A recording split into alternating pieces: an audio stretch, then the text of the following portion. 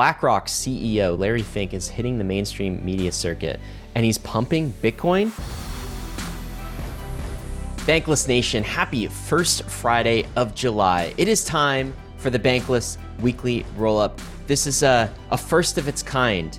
David is out this week. He is climbing up mountains. I think he's got 3 mountains over the next 10 to 15 days he's going to climb. So I am here with Anthony Sassano, and we are taking the roll-up to you this week. Anthony, this is the first time you and I have done this, so I don't know what's going to happen, but I'm pretty excited. Yeah, no, me too. Me too. Thanks for having me on again. But yeah, I've only ever done these with David, so definitely excited to do one of these with you finally. So last week was, of course, the 4th of July in the US. So a lot of people had off, took a holiday. Is there like an equivalency in Australia? Is there like a, Independence Day equivalency, or how did this work out in Australia? You didn't have to rebel against the Brits, did you? No, no. I mean, technically, we're still a colony, which is funny. We tried to become a republic ages ago, but it didn't happen. So we have like royal assent and things still like that. It's kind of weird, but we have Australia Day, which is like in January, in late January, but I don't think it's on the actual day like that we got our independence. And as I said, technically, we're not actually like fully independent.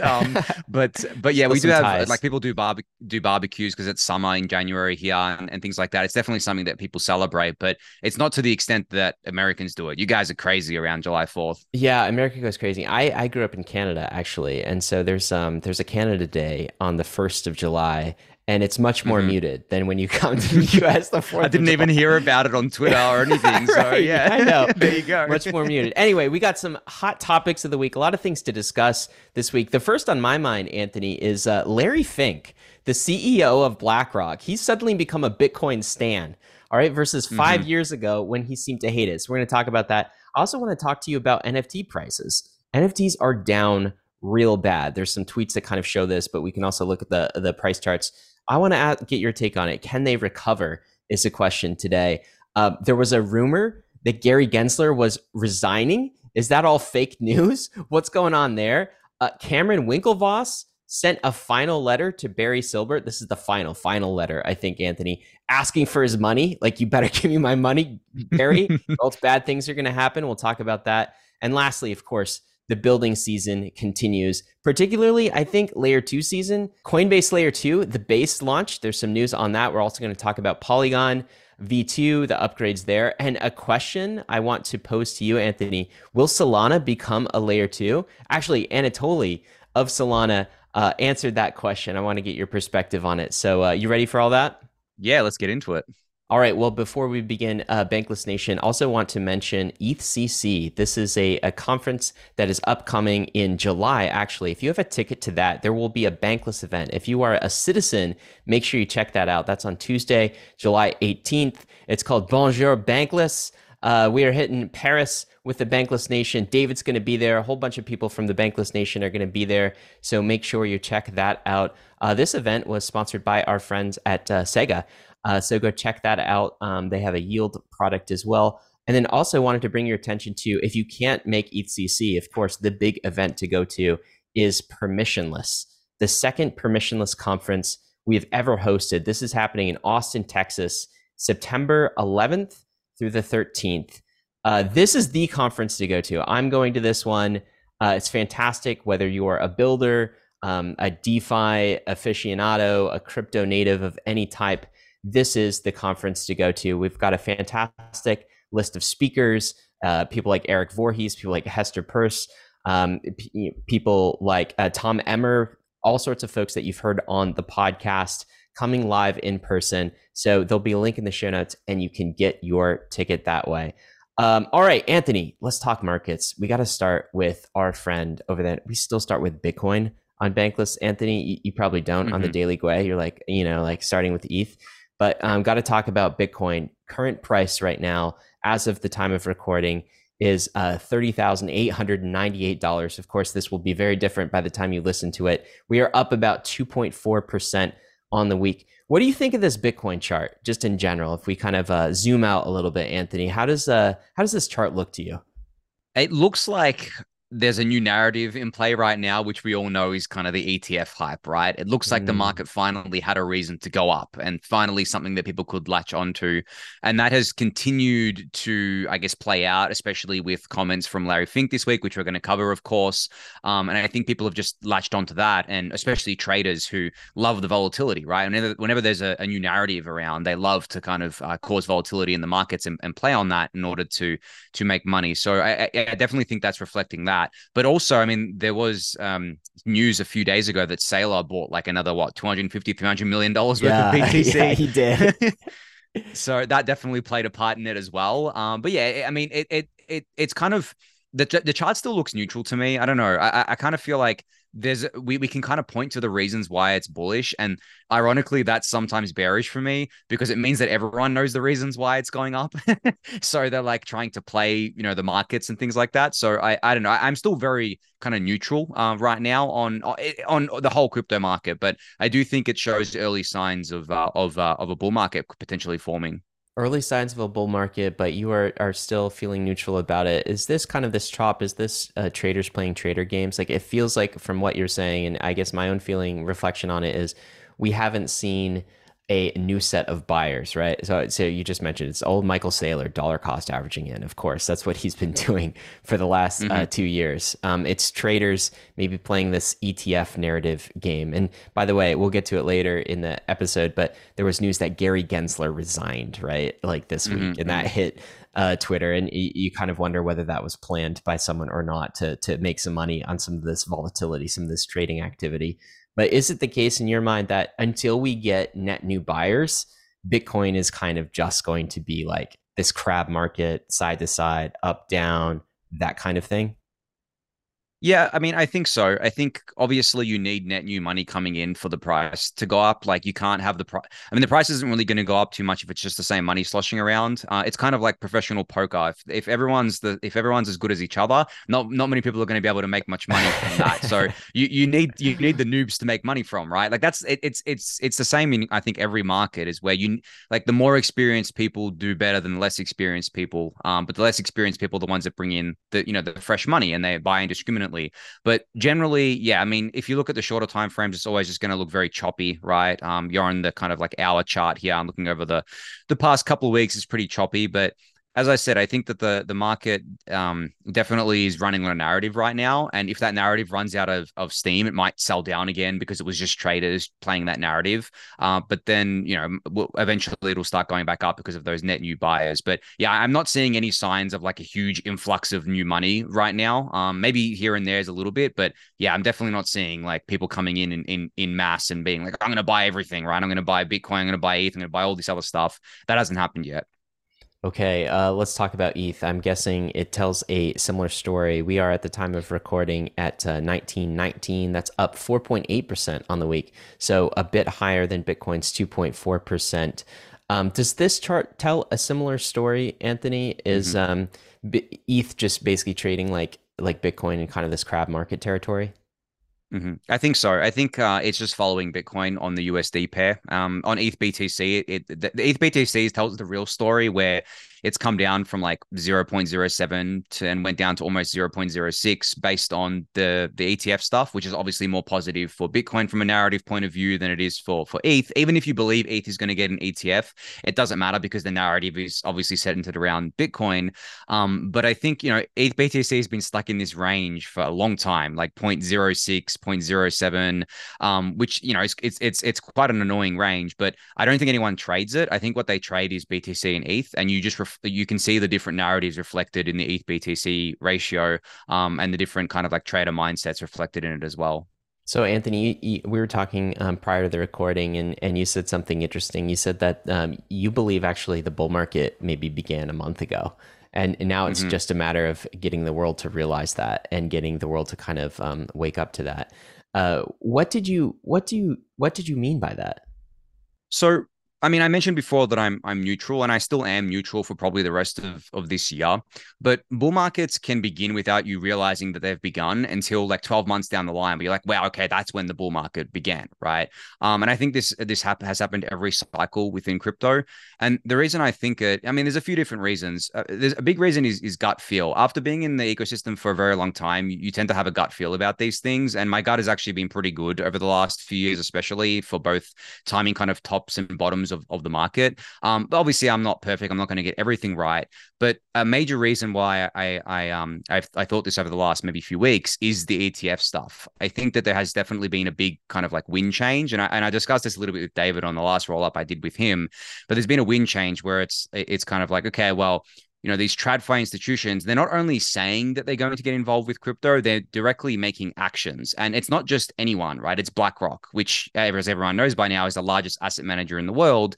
So when you have those kind of things happening, and has actually been relatively muted, I think, as well, you can kind of say, okay, well, in 12 months, we're probably going to look back on this and think, okay, that's when the bull market kind of started. That's when the early signs were. Yes, it took a while for the market to become convinced. And yes, the price still kind of crabbed around, went sideways, chopped around. But I think that you can, revisit in 12 months or something like that and look back on it. But, and that's why I think it's so hard for people to pick it, because a bull market can start and the price can still go down. I know it's a funny thing to say, but it's all about kind of timing it. And if the price is just range bound, and the bull market actually did begin, but buying in that range was actually positive, 6, 12 months down the line, because the bull market had begun. Sorry. I think that is the way you'd play it. And it's not me saying that in the next couple of months, Bitcoin or Ether going back to all-time high. I don't think so. But I do think that we're convince the market that it's not a bear market phase anymore. Well, I think one of the things that could convince the market is even the narrative of the ETF getting approved. If an ETF gets approved, that will prove to everyone else that we've sort of hit a bottom on a regulatory FUD, right? Basically, I mean, I think part of the story of 2023 is like, seems like the US is out to get crypto, right?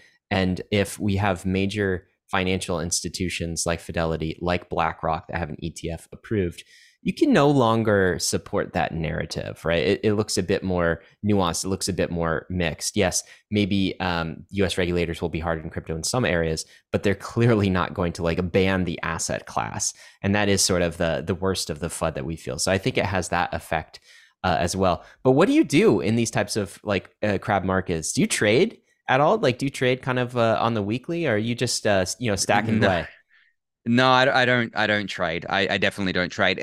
Funny enough, I do more trading in bull markets where I kind of see an opportunity to rotate out of things into other things. And I do that over longer time frames. I never do day trading or week by week.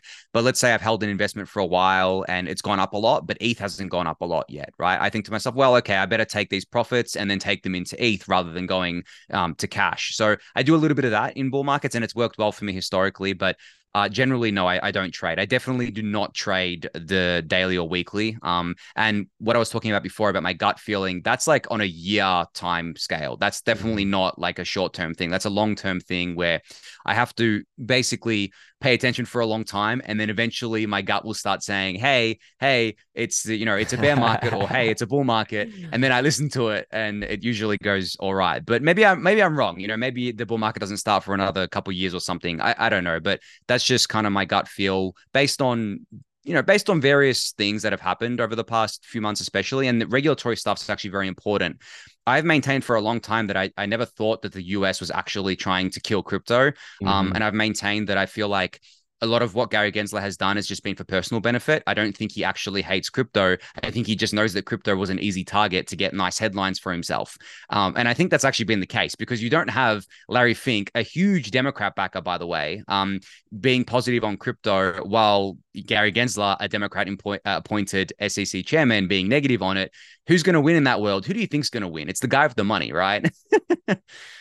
Yeah, I think Larry Fink is more of a puppeteer of the politics than Gary Gensler. But okay, so let's talk about another chart here, which, and I was actually shocked to see this, because I don't typically look at stocks very much, Anthony. So Do you know the Nasdaq is like 10% off its all-time highs? Like that's Hmm. crazy. So Nasdaq, over 15,000 this week. What's your take on that generally? We're back to kind of like the stimulus check, like COVID highs almost. Is this unexpected, or what's your take? Yeah, I mean, I'm definitely not an expert on like the stock market, and I don't really spend much time looking at it. But I have kind of maintained a position for a while that because the economy, not the economy, sorry, the stock market is so closely kind of intertwined with retirement accounts, and money just keeps going into retirement accounts. Obviously, I feel like the stock market can't actually go down for very long because you have that kind of buyer there, that always buyer of the retirement accounts that are ready to buy whenever. And if you look at the stocks, if you look at the indexes as well, it can be a little bit misleading because, for example, not the Nasdaq but the S&P 500, there's like 10 stocks in that account for most of the market share, and those are the strongest stocks like Apple and Amazon, things like that, right? So they can skew the data. But if you actually look at a lot of the individual stocks, especially the ones that were really popular during 2021 and 2020, the COVID boom sort of thing that happened there, a lot of them are down as much as some crypto coins are down like 90+%, because they were just completely overvalued. They went through the same thing that the crypto market did. But in terms of things like strong companies like Apple and stuff like that, yeah, of course you're gonna go back up. There's a bid there for that, right? People, Apple is not a super speculative stock like an early stage kind of tech company that just IPO'd or something. So yeah, there's a lot of that going on. But I think a huge portion of buying for these things comes from retirement accounts, and there's trillions of dollars in that. Obviously, BlackRock is the one money manager of those kind of things, and so is there's a bunch of others out there.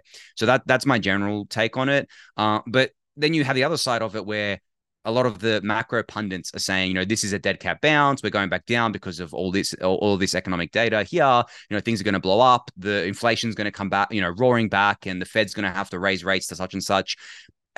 I don't know. Honestly, I don't listen to those people because I just don't have enough insight into these things to know who to believe. But at the same time, I try to avoid people who just think in binaries. Like there's a lot of doomerism out there still for some reason. But yeah, it is what it is. Yeah, it's very interesting that if you listen to kind of macro pundits, even kind of the story of inflation, right? A lot of macro folks thought that inflation would be even a bit more persistent right now, and here we are down to 4%, and you can kind of look at maybe the 5-year chart here is we definitely took a pop up to close to 10%, and now we're back down to 4%. And so there's sort of this macro debate. We had Raul Paul on the podcast earlier this week, and he's a big believer in actually like deflation. Like he doesn't think we're Mhm. going to see an inflationary decade. He doesn't think the demographics point that way. He doesn't think that like technology will be a deflationary force and that will overcome some of the inflationary forces here. So there's this, I guess, there's these two camps that try to push either inflation or deflation. I think your perspective has always been, hey, it doesn't matter. Like, don't worry about macro so much. Like, Mhm. just regardless of inflation or deflation, we know that the government is going to continue to print money. And we know that we're in for a decade of fiat debasement where we have 0% or negative real returns, most likely negative real returns on bonds. And in that climate, you want a non-state asset of some type. You want an ether in your portfolio. Is that kind of still your take? It's just like ignore the macro noise. Do you really do you take that into account at all when you're thinking about when to buy and how to invest in this space?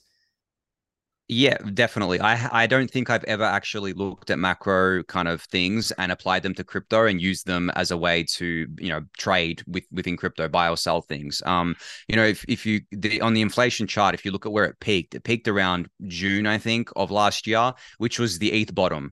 I did not buy ETH because I thought inflation peaked. Let me tell you that much. I bought ETH there because again, that gut feeling I had, based on a number of different factors. Like I saw 3AC puking up all of their ETH because they had all these debts they had to pay. I saw these, the amount of fear in the market. I saw Fear, so much the ETH fear. getting, yeah, exactly. I saw ETH getting oversold, and I not once looked at inflation and was like, oh wow, inflation's like nearly 10% still. Maybe it's not a good time to buy ETH. No, I Yeah. didn't look at that at all. So I generally maintain that crypto is largely kind of outside of the scope of the macro environment, at least for now, just because it's still relatively small and it's still got a lot of growth ahead of it, definitely. And as you said, like it is non kind of like state backed money for things like BTC and ETH, which is even more, I guess, like powerful now, where a whole new generation has woken up to the fact that the economy generally is in very delicate balance, and at any time it can get thrown out of balance to any extreme degree. And if you want to protect your wealth, if you want to make sure that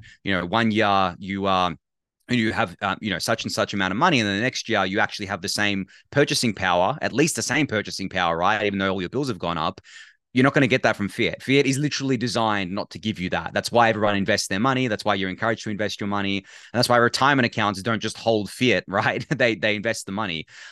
So yeah, I think the whole new generation, probably Generation Z, to be honest, they're just coming. A lot of them have come into adulthood recently and have come into money, obviously from working jobs, full-time jobs, things like that. They've been kind of crypto pilled, I think, over the last couple of years for sure. Yeah, certainly. It did not. What you choose to denominate, what you choose to store your wealth in, is actually a much more difficult decision these days, and Mm-hmm. and that's why Anthony keeps stacking away. It's a good That's move.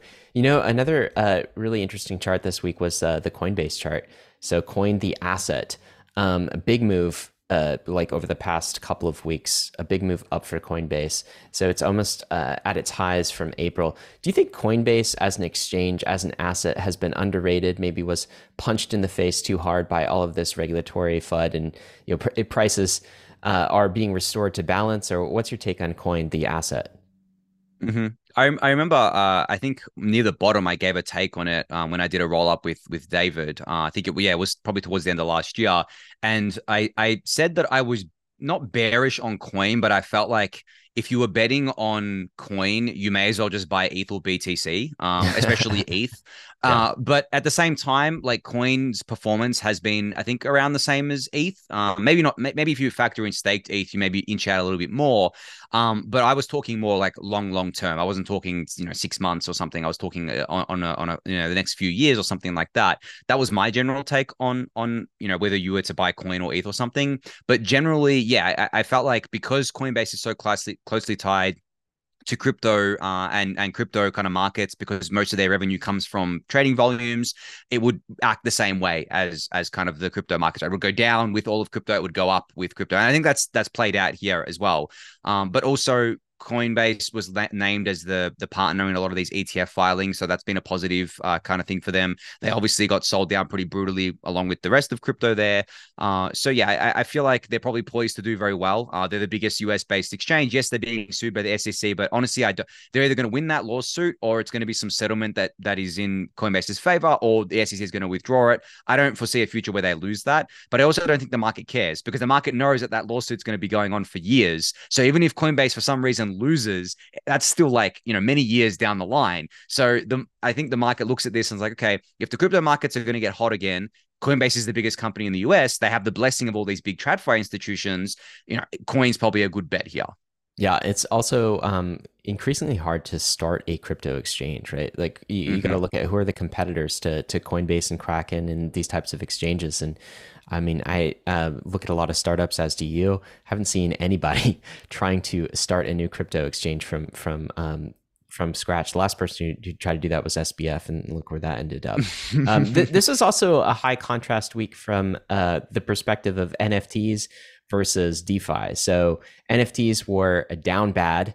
We've got Beans down 69%, Azuki 58%, Moonbirds 24%, Bored Apes down 23%.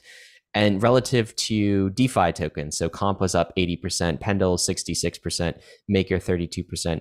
DPI, which is a DeFi index, up 12.6%. Now, some of these are just probably picking assets to prove a point, and this is only a 7-day performance. That said, maybe this is a sign of some sort of decoupling. I mean, NFTs have been on a tear, have probably overperformed DeFi in a lot of ways, at least during the last bull run. Is this DeFi coming back? What's your take overall on DeFi tokens? Yeah, I mean, it's kind of hard because there's so many of them, right? And you can pick out any bunch of them, and maybe they have good performance over 7 days for just no reason at all. Maybe they just went up because speculators were speculating. So I agree with you. 7 days is probably too short of a period to draw any kind of conclusive narratives from. But if you look at the assets listed here, like Comp and MKR, right? Maybe it's going up because people are betting on the fact that the TradFi people are coming and they know how to invest properly. They know how to look at price to sales ratios, and they're going to buy the bags that actually have kind of metrics behind them. And they're not just going to buy things for speculation's sake. And that's a fine thesis to have. But at the same time, I think that's more of a narrative than reality, because I don't foresee these TradFi institutions buying random DeFi tokens or just DeFi tokens generally for a little while still, not in any kind of size either. And I don't expect like a Comp or a MKR to get like an ETF anytime soon, right? So I feel like people are just betting on and speculating on that side of things.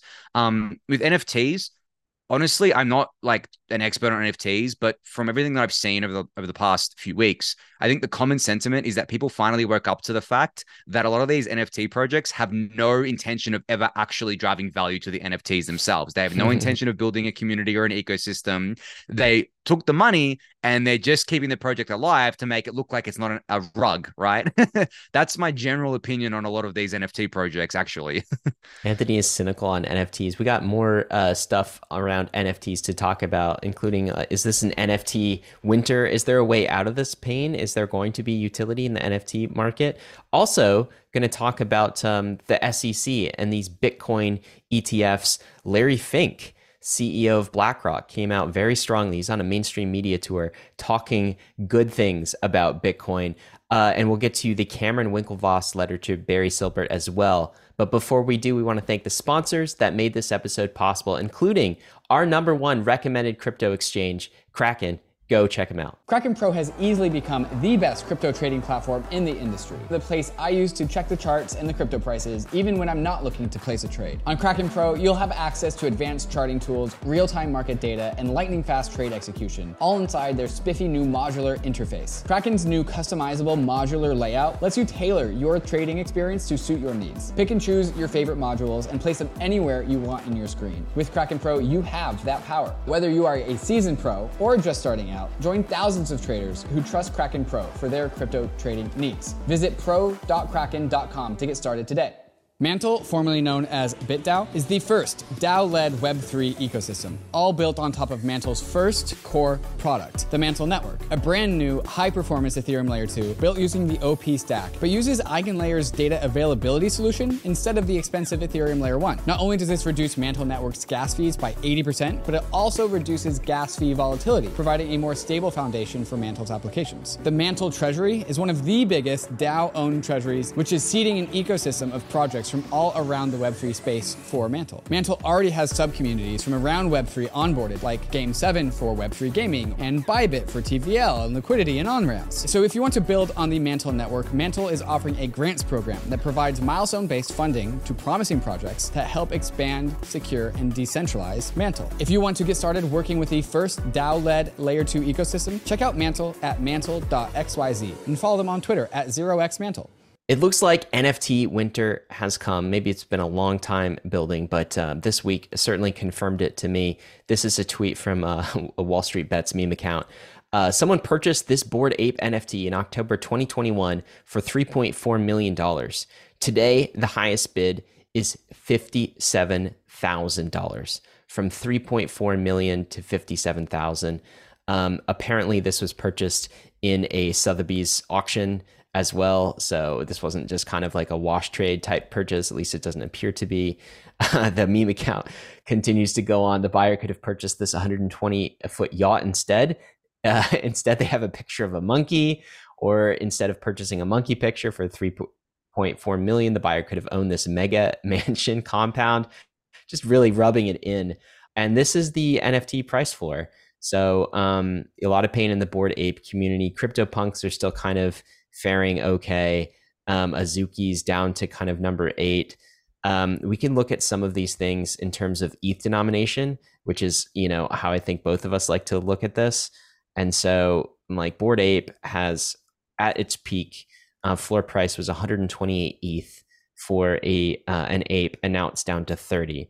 So when you look at not just dollar denominated but ETH denominated drops, we have kind of a disturbing picture here. So maybe just continuing your thought from the last. So you think this is basically the market waking up and realizing that all I have is a dumb monkey picture? Is that kind of it, or is that too cynical of a take? What do you think, Anthony?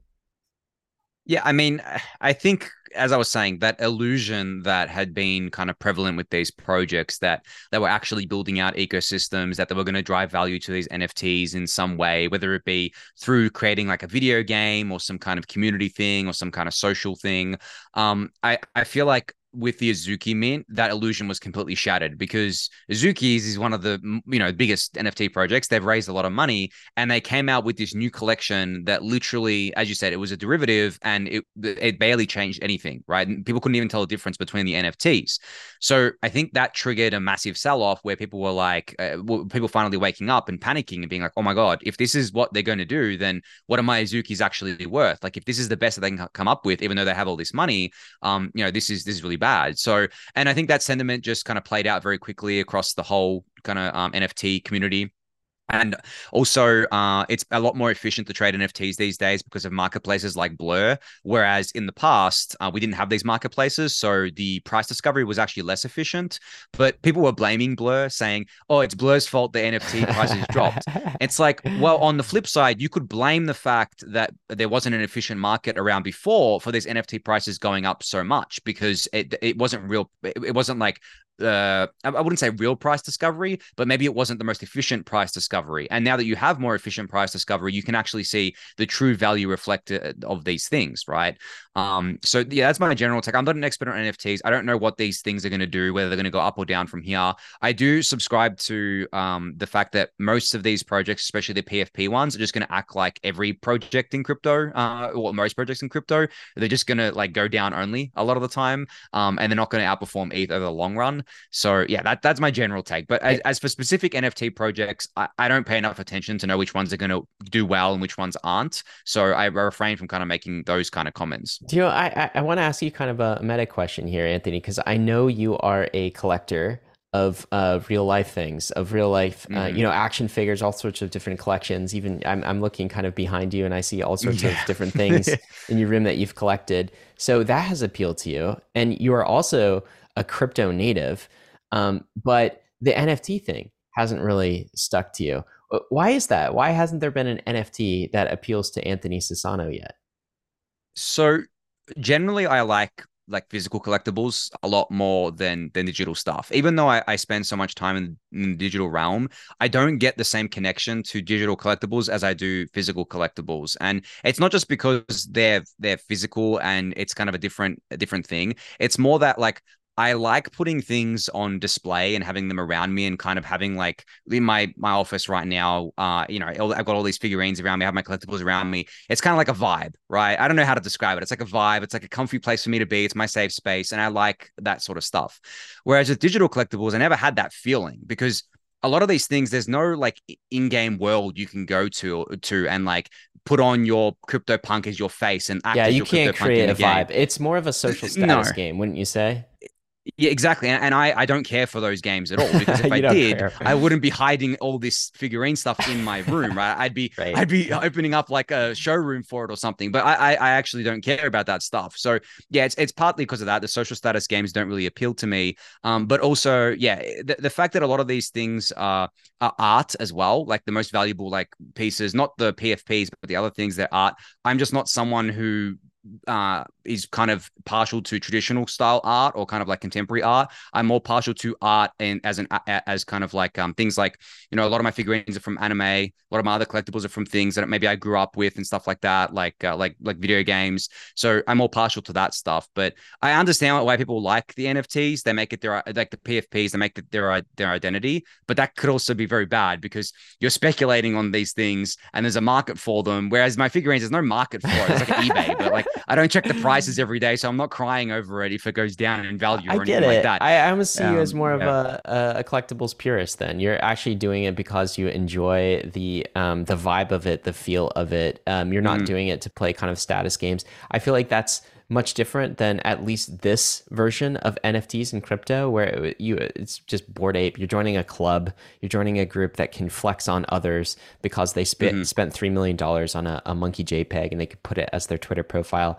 It has always felt to me much more like a Rolex type of social status game, only in the digital realm than what you're doing here. Here are some takes from folks in the NFT community. Lopify: I've changed my position on most NFT projects. I'm infinitely bearish on 99% of ones that exist today unless things change. I'm not talking about random new ones. I'm talking about the top established ones. The speculation isn't even around a future product. No one even knows what is being built for most. And if they do, the value accrual toward the NFT isn't clear. On the art collectible side, there are still some collections that I think remain pure: punks, autoglyphs, fidenzas, ringers. I'm not sure how long this extended bear lasts, but this week certainly marks the next stage. They go on. Are NFTs done? No, that's a silly statement. But if the bull market resumes, it doesn't mean any existing projects have to pump. That is another realization that I think has been reflected in the product, which is NFTs as a superclass may be very successful. It doesn't have to mean the last generation of NFTs will be the ones that pump. I mean, some could remain, but this Twitter account, Lopify, is saying 99% of the ones that exist today will probably go to zero. It sounds a lot like ICOs. It sounds a lot like 2017, 2018. Avichal continues a thought that is related. NFTs are this cycle's altcoins. We are seeing liquidity flee and rotate out as the excess comes to an end. Just as with the ICOs, the ADIQ belief is actually right, just too early. Ethereum, Solana, Layer 2s, DeFi, and stablecoins all came out of the excess of the ICO boom. It just took a few more years. Some marquee NFT projects will survive this cycle. A few new projects will learn the lessons from the cycle's excesses and invest in real user value. Avichal goes on: humans need to socially signal to each other. Luxury goods, collectibles, video games, more applications will run on NFTs in a decade. The world's richest man sells physical NFTs after all. Who are we talking about there? Are we talking about Elon? The world's richest man sells physical NFTs. Yeah, I'm not sure. Anyway, this idea that NFTs are this cycle's altcoins, what do you think about that? Yeah, I mean, I think I said it before where I said, like, it's the same as any projects within crypto. Like, most of them are going to fail or go to zero, right? And I think that's true for the NFT market as well. But the NFT stuff is a little bit different, or the NFT ecosystem is a little bit different because it has the art side of it. And I think when it comes to art, it doesn't actually have to do anything. Art doesn't have to have a roadmap. It doesn't have to have like a future value accrual plan or a team behind it. All that art does, good art does, is need to exist and evoke emotions for people, or be nice to look at for people, or whatever people find valuable, or the social signaling, things like that, right? And that's actually why I think punks have held up, relatively well to other NFTs, is because there's no roadmap for punks, right? Punks don't exist to there's no to kind expectations. Exactly. It's literally, this is what you get, right? You get like a JPEG, and it's a pixelated JPEG, and it's a kind of pure NFT collection because it came out, like, it wasn't the first, but it came out in like 2017, where NFTs weren't really a thing, except like crypto kitties, I guess. And it is a social status symbol too, because they're still relatively expensive. You can basically imprint yourself on it because a lot of these things look different, and you can find one that looks sort of similar to you. You can use it as a profile picture, things like that. But yeah, and it's the OG, right? So it has OG status. But I think the number one reason it's still so valuable and relative to others, and it's done so well, is because of the fact that there's no expectations here. No one's expecting CryptoPunks to be more than just CryptoPunks. Well, let's move on from NFTs for now. So, Anthony, some other big news out of this week. BlackRock CEO Larry Fink is hitting the mainstream media circuit, and he's pumping Bitcoin. Here he is in a clip on Fox Business. I'm going to play this. And also, I do believe the role of crypto is it's digitizing gold in many ways. Instead of investing in gold as a hedge against inflation, a hedge against the onerous problems of any one country, or the devaluation of your currency, whatever country you're in. Let's be clear. Bitcoin is an international asset. It's not based on any one currency.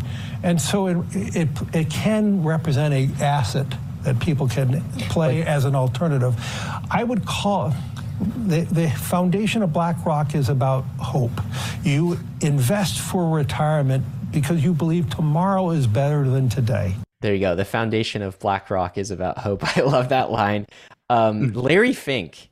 So remember, BlackRock, of course, is an asset manager with over $8.5 trillion in assets. This is where I think the baby boomer generation really has its money. And Larry Fink is one of the most influential people on Wall Street for that reason. And here he is doing a mainstream media circuit. He's talking about the virtues, the value of cryptocurrency being a non-state store of value, a non-sovereign money system. Very interesting as well when you contrast that to what he was saying in 2017. This is Chris K pointing that out. In 2017, Larry Fink, the same guy we just heard from, Anthony, called Bitcoin an index of money laundering. All right. That was, I guess, 5-6 short years ago. It went from an index of money laundering to this beautiful non-state store of value to protect us from government supply inflation. What do you think is going on here, Anthony? So he wasn't the only one that said stuff like this. Like obviously Jamie Dimon's pretty famous for saying kind of bad stuff about Bitcoin. Warren Buffett as well. Rat poison squared, all that. So there was definitely a lot of these traditional finance guys just being very skeptical of crypto, Bitcoin, whatever it was. But I think a lot of that skepticism came from one, these guys are like CEOs of massive companies. They don't have the time to pay attention to crypto, and all the exposure that they get to crypto is probably via their morning read of the mainstream media news. That's probably all of their exposure, right? But then what happens is, I think over time, and it takes a while, if it survives, which crypto has, they pay more attention, right? They start getting more and more involved with it. They pay more and more attention. They start hearing about it more and more. And they think, okay, well, maybe there is actually something here. And I think that these guys are changing their tune because they do believe right at this point in time that there is something here. They believe that cryptocurrencies, Bitcoin, Ether, stuff like that, can be alternatives to gold. And it's actually pretty wild to hear him say that crypto is digital gold, because it's literally one of the main narratives that we've been saying for a long, long time. And now we have the world's largest, the CEO of the world's largest money management fund saying this. So yeah, and then this is what I was talking about earlier about this kind of like wind change where we haven't seen anything remotely close to this before in terms of positivity. When you have people that have been super successful in the traditional finance kind of market and super influential there, saying positive things about something that 5 years ago or 6 years ago they were saying that was just used for money laundering, was saying it's rat poison squared, things like that. That is a marked difference and a marked change of opinion. And I don't expect them to change their opinion back just because we'll go through another bull bear cycle, things will blow up again. I don't think they're going to change their opinion. I think they're going to financialize this asset properly within the traditional system, benefit from it, of course, as they do because they're for-profit companies. But I think this is finally the time where the institutions are actually coming to crypto. Yeah, I agree. I think this is a total sea change in terms of messaging. And this, to me, it proves that we have already bottomed on regulatory FUD. I don't see how the Elizabeth Warren's anti-crypto army and Gary Gensler and all of the anti-crypto folks in government can stand up against kind of the onslaught and lobbying of the Larry Finks of the world and the Fidelities of the world. Like, that's just not how the political apparatus is up. I think you gave a very kind of like positive take. It's just like, hey, these guys needed time to get educated, right? And they needed crypto to survive and prove its Lindy and prove that it exists. There's another more cynical take, which also might be true, which is basically like, Larry Fink and BlackRock, they filled their bags. And that's why they are now pumping it. I mean, they have an ETF application basically in the works. So they have a reason to say nice things about crypto and Bitcoin and plant that narrative. Why? Because now they have a product for it. They were anti-crypto because they couldn't sell anything that was pro-crypto. And now that they can, again, maybe more evidence that the ETF is coming relatively soon, if not this year.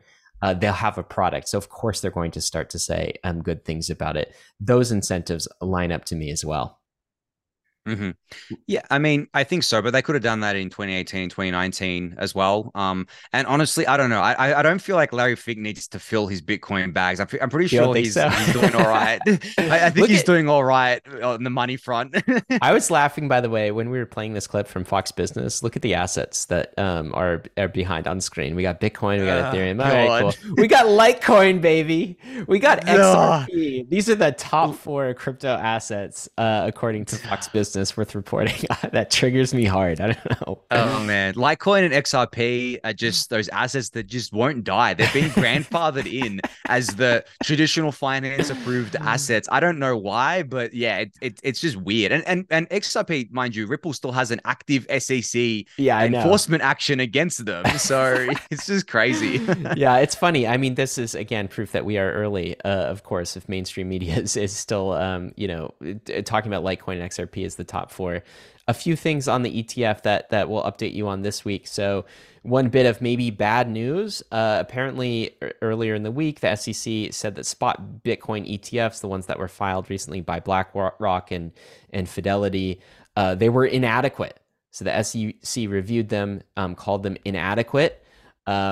And that seemed like bad news. An ETF analyst said, hold up a second, though. Is this really bad news? This isn't as bad as the headline. The key paragraph is deep in the story. Basically, the SEC wants them to name the crypto exchange and give more details in their application. That's understandable, arguably good news. So some people are saying, well, maybe it's good news that there's some back and forth. Dan McArdle seems to agree. Yeah, quickly engaging in back and forth with applicants versus staying silent, simply waiting out the shot clock for many months and then rejecting them seems like big change. So the SEC even saying that the filings are ETF filings are inadequate, at least that shows that they are talking, and that could be a good sign. So a little bit of back and forth on this. And the market's not sure, and analysts aren't sure really how to interpret this. I guess my take is, I don't know. I still think it gets approved, maybe this year. I predicted that on the last roll up because I think it feels so close. And the SEC going back and forth with BlackRock. BlackRock also updated some of its filings, added some additional information. Fidelity submitting. I think that like the Larry Finks of the world know what's going on and are in conversations with the SEC and know that there is a path towards approval, and that's why this back and forth is happening. So I still think it's bullish for the ETFs. We're gonna have an episode with some ETF analysts tomorrow on Bankless to get the full story. But what about you, Anthony? Are you over under a Bitcoin ETF happening this year? Yeah, I mean, it's more likely than not. I think I thought that before this recent spat of news came out, but as Dan says here, the fact that the SEC is actually going back and forth here instead of just waiting it out to reject the ETF is huge. Because why would they go back to these kind of applicants unless they wanted to troll everyone? But why would they go back to these applicants and say, hey, you need to fix your application? Yeah. In my mind, there's only one reason to do that. It's because they want to approve the ETF. They just need to dot the I's and cross the T's. So unless they are just trolling us all and they're going to rug us at the last minute, which could happen, right? Yeah, it's not impossible. I do feel like, yeah, it's likely that these ETFs are going to get approved. Yeah, I mean, it seems like the typical SEC approach is just to plug their ears and ignore. If they don't want to do something, they just ignore rather than discourse, right? So discourse is maybe a bullish sign. Speaking of the SEC and Gary Gensler, there was a rumor this week that Gary Gensler was resigning from the SEC, which is very interesting. This new website popped up that I had never seen before. It's called Crypto Alert. Had an article posted. SEC sources confirm Gary Gensler resignation. So of course, crypto Twitter, took this up. There's all sorts of tweets. I was waiting for it to be verified. It was never verified, Anthony. So this is fake news. Interestingly enough, this website, Crypto Alert, Cointelegraph scanned this article itself. 97% on AI detector, zero GPT, that the text was generated by an AI. All right, so this entire story was very likely generated by an AI. This entire website is new. It popped out of nowhere, okay? And it has this story generated by AI. This is very interesting, like, because I think why is Bankless even talking about this? I think everyone listening, crypto investors, need to know there will be all sorts of sources of fake news that hit crypto. We don't know the intent of this. Was someone, producing this maliciously? Were they trying to troll crypto? Were they trying to cause some volatility, open up some trading positions and manipulate the market that way? I have no idea. But with all of the AI tools these days, I mean, the cost of fake news is basically dropping to zero. So you, as a consumer of crypto media and crypto news, have to be very careful with what you believe, and you have to not trust but verify all of the sources. I think that is the lesson here. What are the takeaways from your perspective? Yeah, no, I think that's the right way to think about it. I mean, I saw this and immediately in my mind, I was like, no, that's not true. Like, especially because I looked at the website, the Crypto Alert, and I'm like, what is this website? Right? Never heard of this before. This makes no sense. And then I saw a few people post that. I'm like, guys, like I can guarantee you this is fake news. Like, there is no way this is true. And the thing is that if there was an anonymous source, why would they go to Crypto Alert? Why wouldn't they go to like the Block or CoinDesk, right? So, but I agree with you. You have to be careful. You really have to kind of. I feel like the default of when you read anything online is to second guess it. Like, always second guess it. Like, don't just believe anything you're told at face value. That should actually be the default now. Not just because of AI, but because of the incentives at play, where obviously everyone wants to get clicks and attention to monetize and stuff like that, and to get engagement from different people. So you always have to second guess things. And that's been my approach for a while whenever I see stuff like this, even from reputable outlets. Like, like with the Block or CoinDesk, I'll be like, that doesn't actually make sense. Like, if I think it doesn't make sense, just because it's come from them doesn't mean I believe it. I look at it, I'm okay, that doesn't really make much sense. Let's see what the details are. Let's cross-reference this. Let's see what everyone else is saying. And even if you do cross-reference it, even if the reputable publications all post the same thing, it could still be fake news because they could still be tricked into publishing it. I know. So you have to be really, really careful. But obviously this was just prime crypto Twitter bait right here. Everyone on crypto Twitter thinks everyone wanted it to be true, didn't they? Yeah, exactly. He's like enemy number one. But at the same time, I actually think even if it was true, this isn't necessarily a positive outcome, because he could get replaced with someone that's worse for crypto, right? Or his replacement could just be like neutral and not care about crypto at all, and that means we wouldn't even get like regulatory frameworks put in place for crypto, which is even worse because that's what we want. We don't, so. It's really just an article that played to people's biases and everyone wanting him to resign. But I don't know. I feel like if you think that's going to change anything, don't hope for something that might not come. Yeah, you think, Anthony, that the government is basically a hydra too. You cut off one head and like three others grow to replace it, basically. That said, there might be a compelling case for Gary Gensler to actually recuse himself, though, from issues related to crypto. At least Jake Chervinsky makes that case. He and the Blockchain Association wrote an entire letter, kind of an open letter, making the argument that Gary Gensler has perjured himself by saying digital assets are securities, and that basically SEC commissioners like Gary Gensler are meant to be neutral arbiters, impartially weighing the evidence and arguments presented by the SEC staff and the enforcement targets of the prosecution, the defense. But when it comes to digital assets, Jake Chervinsky claims Chair Gensler is far from neutral. Since his appointment, he's recently reportedly stated that his view that all assets other than Bitcoin are securities, end of story. I think there's something to that. Like, for whatever reason, politics, control, otherwise, we don't really know. It seems like Gary Gensler has it in for crypto. And so how can you play your role as a regulator and be a neutral arbiter of the space if you just hate the asset class so much? At least that's the argument Jake Chervinsky made. So maybe he's not resigning, but maybe he should, or at least recuse himself from some of these crypto things. We also had an episode earlier this week with Representative Warren Davidson, who's created this hashtag Fire Gary Gensler. He's actually proposed a bill in some legislation to curtail the power that the chair of the SEC actually has, and distribute that power more to the entire commission, all of the SEC commissioners, rather than just Gary Gensler, who kind of has a power structure such that he reigns as as tyrant king. I would at least like to see that in the US.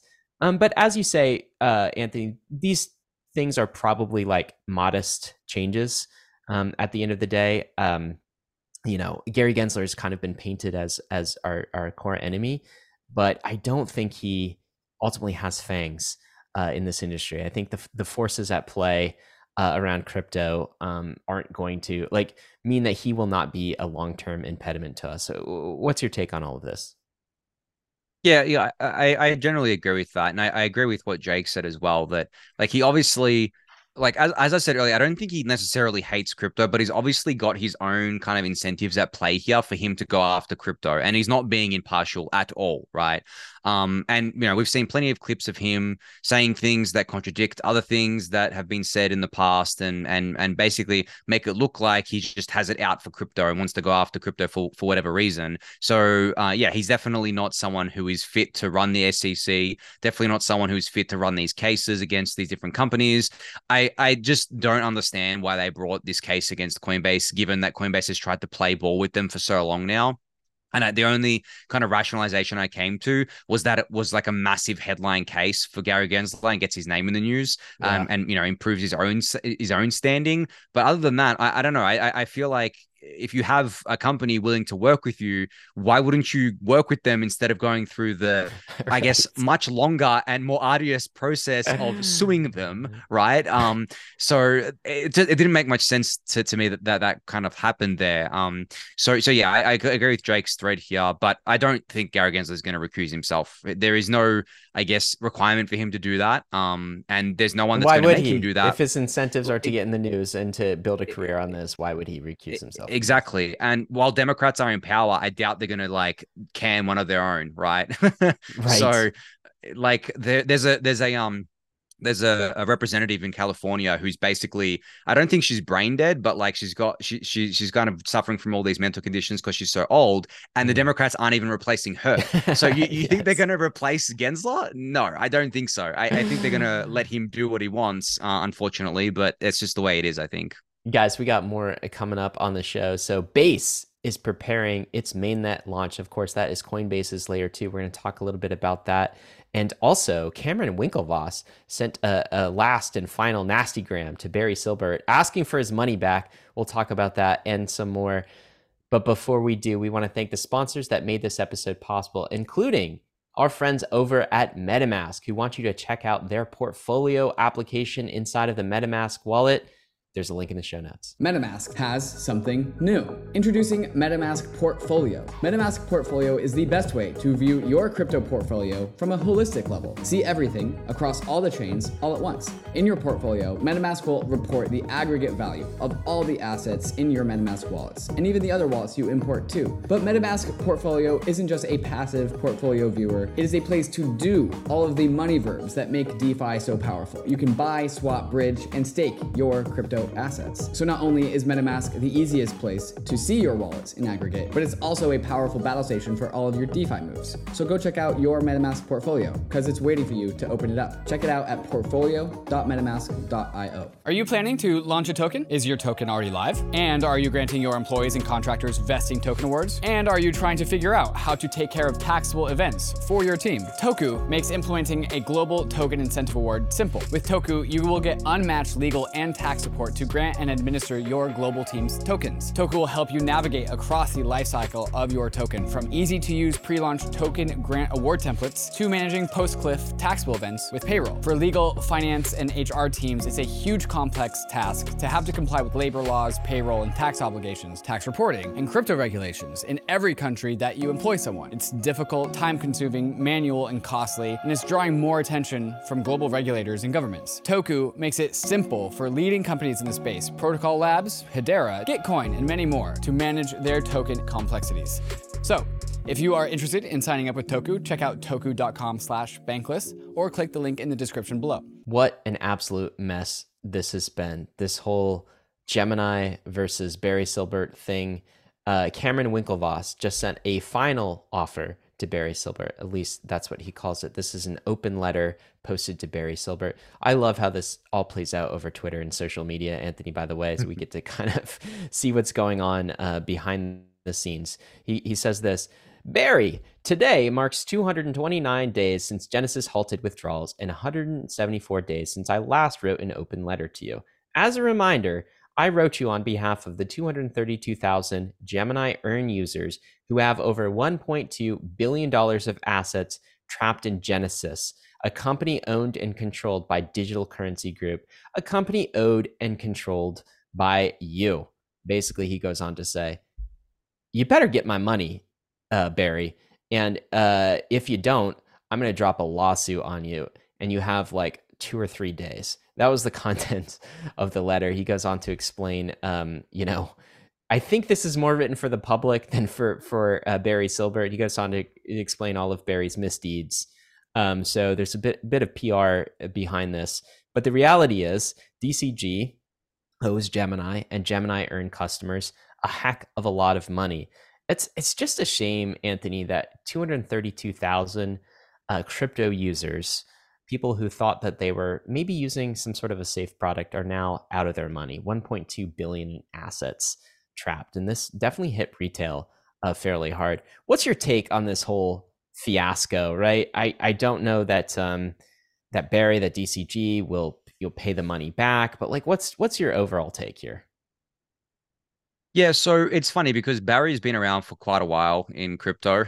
He's had his company, Digital Currency Group, for quite a while. They have a very large portfolio of companies under them, ones that they've invested in, that they own and control. Things like CoinDesk is part of Digital Currency Group. So they're not a small player. But I don't think a lot of people are aware that Barry's like the original crypto villain, because he did a lot of villainous stuff. He's actually responsible for Ethereum Classic. He was the one who got it listed and started pumping it really early on and made it a thing, or at least one of the chief parties that did that. So he's definitely one of the OG villains of the industry. But because he made so much money and he had his kind of like tendrils in everything in crypto, people wouldn't really call him out. And they didn't really think that he'd be someone who would get into this position where he basically owes another company billions of dollars, right? So I think that it became as a little bit of a surprise for people. But at the same time, the fact that he hasn't even bothered to engage with Gemini or the Winklevoss twins here and try and work out like a peaceful resolution has to be incredibly frustrating for the Winklevoss twins. Like, I'd be incredibly frustrated as well. I mean, it's the same thing with what we saw with 3 Arrows Capital, how they're not working with their liquidators through the bankruptcy process. Imagine how the people they owe money to feel, right? So it's just like a really poor kind of showing. Even if you can't pay the money back, at least work with them to try and work out a deal, right? But yeah, so this, I guess, like as you said, is the final letter that they're going to send. And as you said, it is more of a PR thing, I think, to kind of maybe drum up support for the Winklevoss twins and make sure that there's not really much support for Barry Silbert. And then they're going to, do this lawsuit, which everything's going to come out in that, right? Well, I think there's an element of retail kind of wants blood too. They're like, Barry Silbert, you have the money. I mean, liquidate your other assets. You're like, a billionaire. You can pay this if you really want to. And then other people are saying to Cameron and Tyler, hey, aren't you guys billionaires too? Are you guys incredibly wealthy? Like, can't you like so?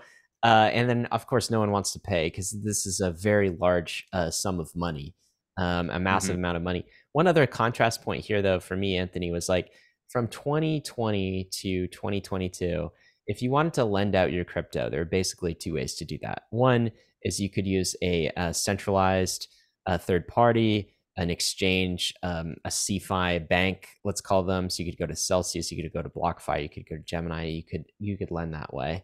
The other way was through DeFi. There's Aave and Maker and Compound, these other things. Of course, we all know what happened. The centralized lending providers went bad. A lot of them, almost all of them, basically. And one line was interesting from this letter.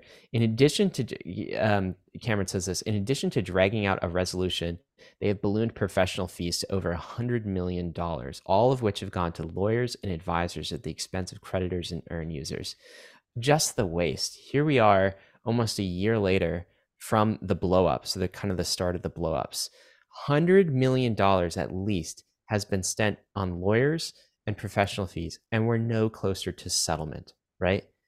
Contrast that to DeFi. Everything was on chain, right? The liquidations happened in a fair, orderly, efficient way. You know, the thing the SEC says is their mission, fair, orderly, like efficient capital markets. It happened basically instantly. Everyone got their money back. It was fully transparent. It was fully regulated. There weren't $100 million in lawyer and professional fees that had to go into arbitrating this and trying to settle it.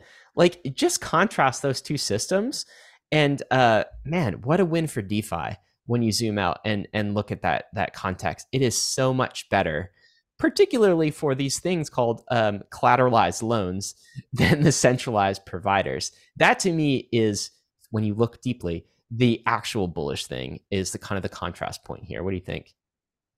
Definitely. I mean, I totally agree with that. And I think, where was the SEC on this sort of stuff, right? Like, these aren't new companies that just came onto the scene suddenly. And, I guess we're under the radar. They're big billion-dollar companies. And it seems like none of the regulations that existed had any effect here. Unfortunately. And the same is true for all the other blobs we saw, like FTX and things like that, right? I know FTX technically was domiciled in the Bahamas, but there's FTX US, and then there was the whole SBF, cozying up to politicians and the SEC and stuff like that. So, at the end of the day, like, you can either have, I guess, like, not control, but like an orderly unwinding via the DeFi system, or you can have an unorderly unwinding via the traditional system, because the traditional system, as was noted here, costs a lot of money, right? It costs $100 million in lawyers and advisors to actually arbitrate this. Whereas within DeFi, it's all run by code, right? Yes, the code can have bugs and there are exploits and stuff like that happens. But I mean, more money has been lost on these CeFi platforms than all of DeFi combined the last time I did the math on it. So I think DeFi is winning here. Yeah, I definitely agree with that. Let's talk about Base. So Base is nearing its mainnet launch. This is Coinbase. Coinbase is a layer 2, of course. They just announced the completion of their audits, and so they fulfilled 4 out of 5 of their criteria for mainnet launch. Of course, Base is built on the OP stack. We've talked a lot about Base. What do you think about Base in general, Anthony? Are you bullish? What do you think kind of this progress to mainnet means? It certainly sounds like Base will be released this year. What will be the effect? Yeah, I mean, I agree. I think it definitely will get released this year in case something happens to delay it. We still, have like 6 months left of the year, so it's plenty of time. And Jesse Pollack, the lead of Base at Coinbase, has teased this year as well on Twitter. So yeah, it seems pretty strong signal that it'll be released this year. But I've said this a lot of times. I'm incredibly bullish on this. I think Base is going to be to Coinbase what BSC or Binance Smart Chain was to Binance. Really? That big, huh? Yeah. Yeah, I definitely think so. And it's launching at the right time too. Like, if you're a believer that the market is going to heat up again towards the end of this year into next year, then you should believe that there's going to be a lot of new people coming in to Coinbase who are then going to get onboarded to Base. Because as well, and this is not something that I think a lot of people think about, if Coinbase is under scrutiny by the SEC for assets that they list, are they going to list any more assets? Like, are they going to list any of the new assets? Probably not. But what they're going to do is they're going to have an asset page on their website. They're going to say, hey, you can go trade this on Base, right? Yeah. Our layer 2. And here's how you do it. So they're going to bring a lot of new people on chain, in my mind. And I think that will translate to new people on not just Base, but other L2s and Ethereum generally.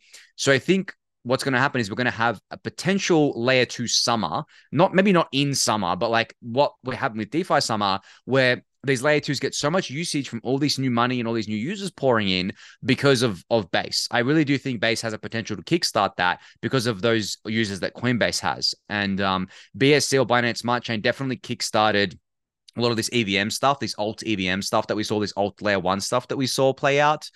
So I do think that Base can kickstart or at least continue the growth of the L2s and make it into something similar to DeFi Summer, where we just had so much money coming in and it was so much activity happening. And it really kind of, kickstarted that massive growth trajectory for things like DeFi. Anthony, if I'm bullish on Base, what asset do I buy? Because Base has already said they're not rolling out a token, okay? And I already have my bags packed with ETH, right? I'm going to continue to dollar cost average that. Is that maybe a case for coin?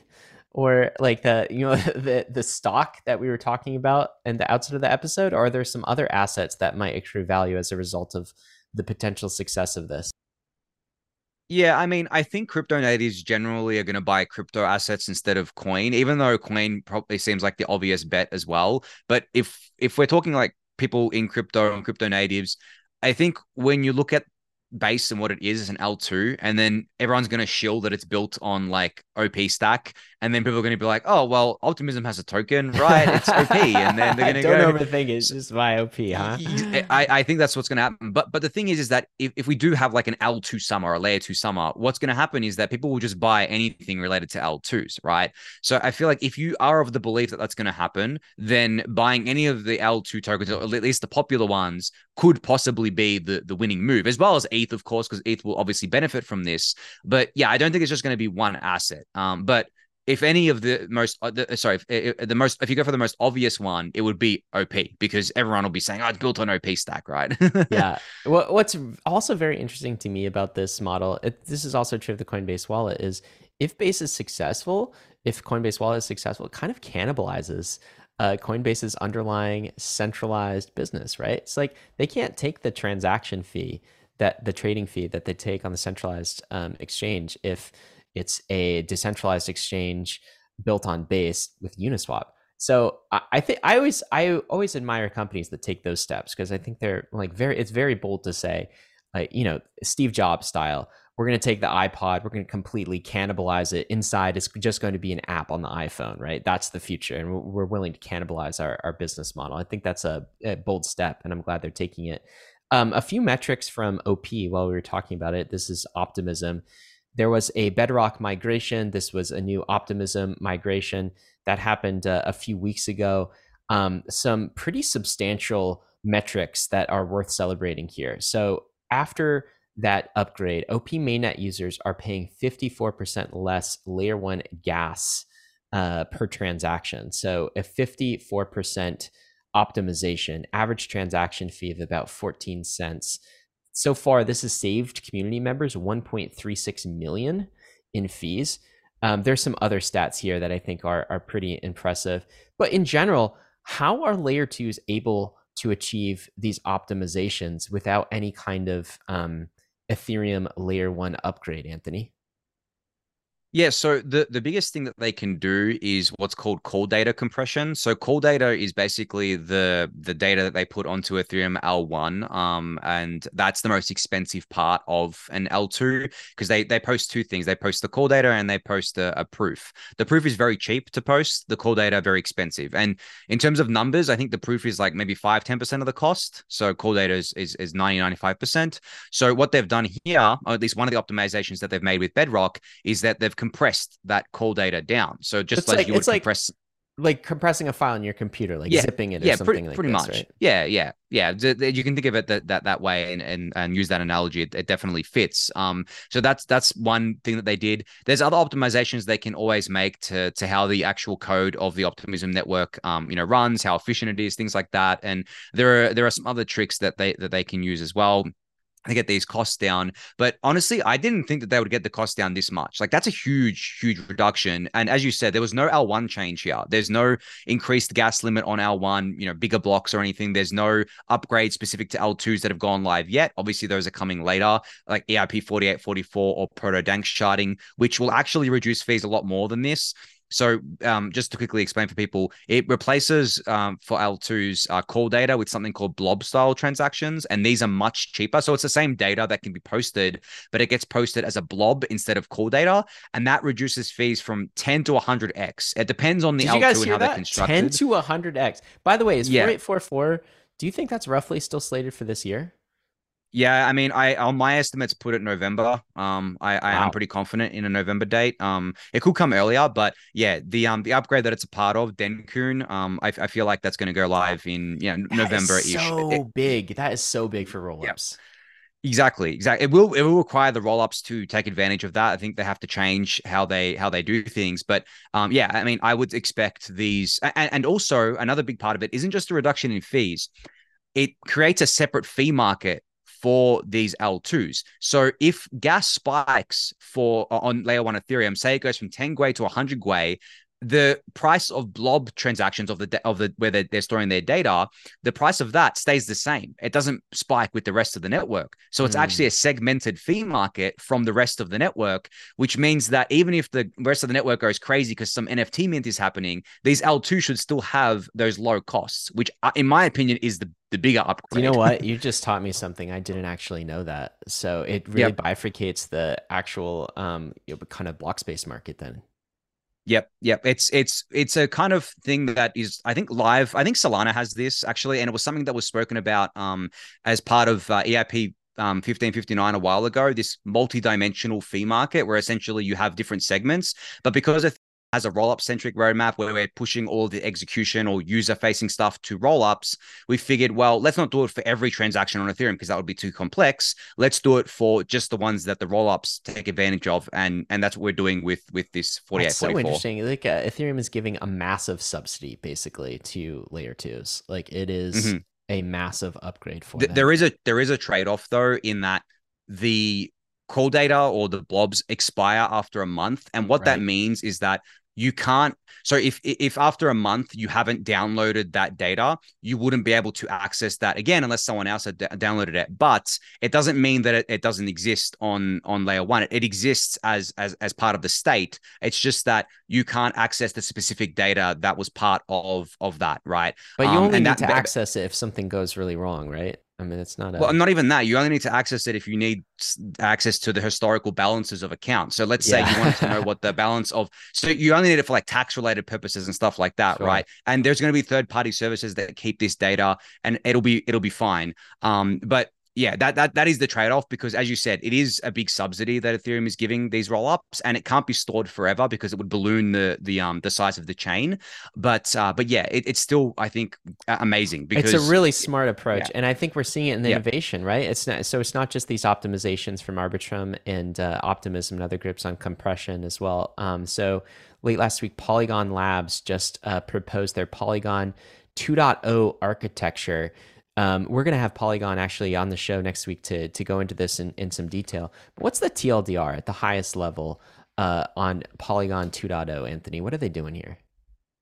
Yeah, so it's kind of funny because it's not just Polygon that's doing this, but like you have OP Stack, you have the ZK Stack from ZK Sync, and now you have Polygon 2.0. What they're all doing is they're building this L2 infrastructure that can all be interoperable with each other, all settling on Ethereum, right? But basically where anyone can spin up their own Polygon L2 chain or their own ZK Sync L2 chain or their own OP chain, Have right? we standardized the term for this? Are we calling them super chains, or what are we calling them? Well, Optimism calls it a super chain. I think Polygon has their own name for it, and I think ZK Sync has their own name for it as well. May the best meme win. I kind of like super chain. Yeah, we'll see though. Super chain's a pretty good name, I think. But it's all about unifying, as Polygon says here, unifying the liquidity, unifying the kind of like scalability, making sure that all of these things can interoperate with each other without having to go through third-party bridges and stuff like that, so they can natively interoperate, and giving developers the optionality of what to build, right? Whether they want to build an app chain or maybe they want to build a generalized chain. So that's what it seems like all of these L2s are coalescing around, which I think is pretty cool. But I don't know how many of these we can have, because it gets to a point where you have too many and then it just doesn't make much sense. So I feel like you might have a handful of them that succeed, and maybe some others don't really succeed because they just came too late to market or didn't do their BD right or stuff like that. But if anyone can pull it off, Polygon definitely up there in terms of being able to pull it off, in my opinion. Yeah, certainly. I should mention both Anthony and myself are advisors to Polygon as well. We've been very bullish on this project since the very beginning, as well as many other layer twos out there. Speaking of layer twos, Anatoly from Solana asks himself the question, would it be possible for Solana to eventually be an ETH layer two? Do I recall, Anthony, you asking him that question, you bringing that up to him in person? Or there was some sort of interaction like that where he was very much against it, called you sort of, I don't know, maybe said some things. I'm not sure what happened, but to me, it was interesting that Anatoly actually brought that up as a hypothetical, and his conclusion is no, it's not Yeah. possible. Of course, as one would expect. What's your take on this? Yeah, I don't think it was me that said that to him publicly, but I have actually said this a lot of times over the years that like Solana, in my opinion, would work better as a layer two. But look, it depends on what you want Solana to be. Now, obviously, Anatoly and like the core Solana community, what they want Solana to be is this chain that essentially allows you to send transactions across the globe at the speed of light. That is like one of their main selling points that they're going on about, right? And they want to do this in a distributed way, distributed across the globe with validators placed in different places around the world. But to achieve that, you need to bump up the hardware requirements to levels that just are not sustainable, right? In my opinion, and they're just not at a point where it would lend itself to everyday users being able to run nodes, run infrastructure, be part of the consensus, stuff like that. So that's the kind of trade-off there is there. But that's what they want Solana to be. But if you just want to harness Solana's execution technology, so it's like parallelization technology and kind of the underlying architecture, you could build that as an L2. You just wouldn't get the same Solana you would get as an L1, because a Solana as an L1 is going towards that, speed of light transaction, kind of finality, stuff like that. And that's what Anatoly says in this kind of tweet here. But as an L2, you can still harness, Solana's benefits in its execution layer side of things. But I don't think the Solana chain as it exists today is going to be an ETH L2. I don't think that they should be an ETH L2, because that would be really bad for them, I believe. I don't think it would be good for them to do that, because it would mean that they basically aren't competing with Ethereum anymore. And I think that's one of their selling points, that they're competing with Ethereum, that they're better architecture, they're competing for different apps. And there are certain apps that they're trying to build that aren't necessarily possible on Ethereum, at least layer one, and they want to do it at layer one. So there's these apps where basically it's decentralized infrastructure, things like Helium, which is that hotspot where you can buy this piece of hardware, you put it in your home, you generate I guess like they have their own coin that you can kind of farm or mine or whatever it is. They want to do that sort of stuff. And there's a few other things that they're focused on. I don't think they could do that as a layer two. So all the power to them on that front. But in terms of harnessing Solana's technology, this parallelization, its transaction technology that the EVM doesn't have, it could be built as an L2. And I think there's actually a team building that as an L2 on Ethereum. That's interesting. I love in crypto that we get to let all of the experiments play out and run. And ultimately, we get to make bets on all of these experiments too. So if you're bullish Solana, you can make that bet. If you're not bullish Solana, you're more bullish on Ethereum's modular approach with layer twos, you can make that bet too. So may the best chain win. This is a Vitalik Twitter thread. One thing I think was notable, he just said, I'm taking an AMA on Twitter. Someone asked him how he's feeling about the US policy's approach to crypto, and he said this: the one comment I'll make is that I feel bad that Solana and other projects are getting hit in this way. They don't deserve it, and if Ethereum ends up winning, though all other blockchains getting kicked off exchanges, that's not an honorable way to win, and in the long term probably isn't even a victory. This is especially true since the real competition is not other chains, it's the rapidly expanding centralized world that is imposing itself on us as we speak. I wish all honorable projects a fair outcome in this whole situation. Of course, Vitalik, as usual, kind of rising above the tribal fray and wishing well on all honorable projects, painting kind of the true enemy as the centralizers. What's your take on Vitalik's take here? Yeah, I mean, I completely agree with him. I've always not been a fan of the way, certain groups in crypto, like Bitcoin maximalists, use the state as a weapon, which is just completely ironic and just hilarious to me that they would do that, to take down, the competitors in the ecosystem. So yeah, I don't want the state, any state, basically choosing winners and losers based on some arbitrary rules that they've come up with. I want these things to win or lose based on the free market, right? And I think that up until this point, crypto has been a relatively free market, and that actually has been a pretty decent arbiter of what is valuable and what isn't, over the longer term. Short Over term, the longer term, that's key. yes, right? yes. Short term, not so good, not so good. Long term, pretty good on net. I know there are some things that the market's not going to ever be able to optimize for and not going to be able to sort out, but on net, it's been pretty good. Over the long term. But I still wouldn't want a state to come in and say, okay, you're not a security, you're a security. You're not allowed to operate in the US. You are allowed to operate in the US. We're going to ban mining, but we're going to keep staking. I don't want Ethereum to win like that. I want Ethereum to win on its merits, and that's why I completely agree with Vitalik on that front. Well, speaking of kind of winning and nation state level actors, it is notable, I think, that a presidential candidate is now making crypto part of his platform. This is RFK, Robert F. Kennedy Jr. I believe he is running as a Democrat in the 2024 election. Here's what he says about crypto. This is from the Bitcoin Miami conference. Let's just hear a clip. Proud to make an historic announcement. Our campaign will be the first presidential campaign in history to accept Bitcoin donations through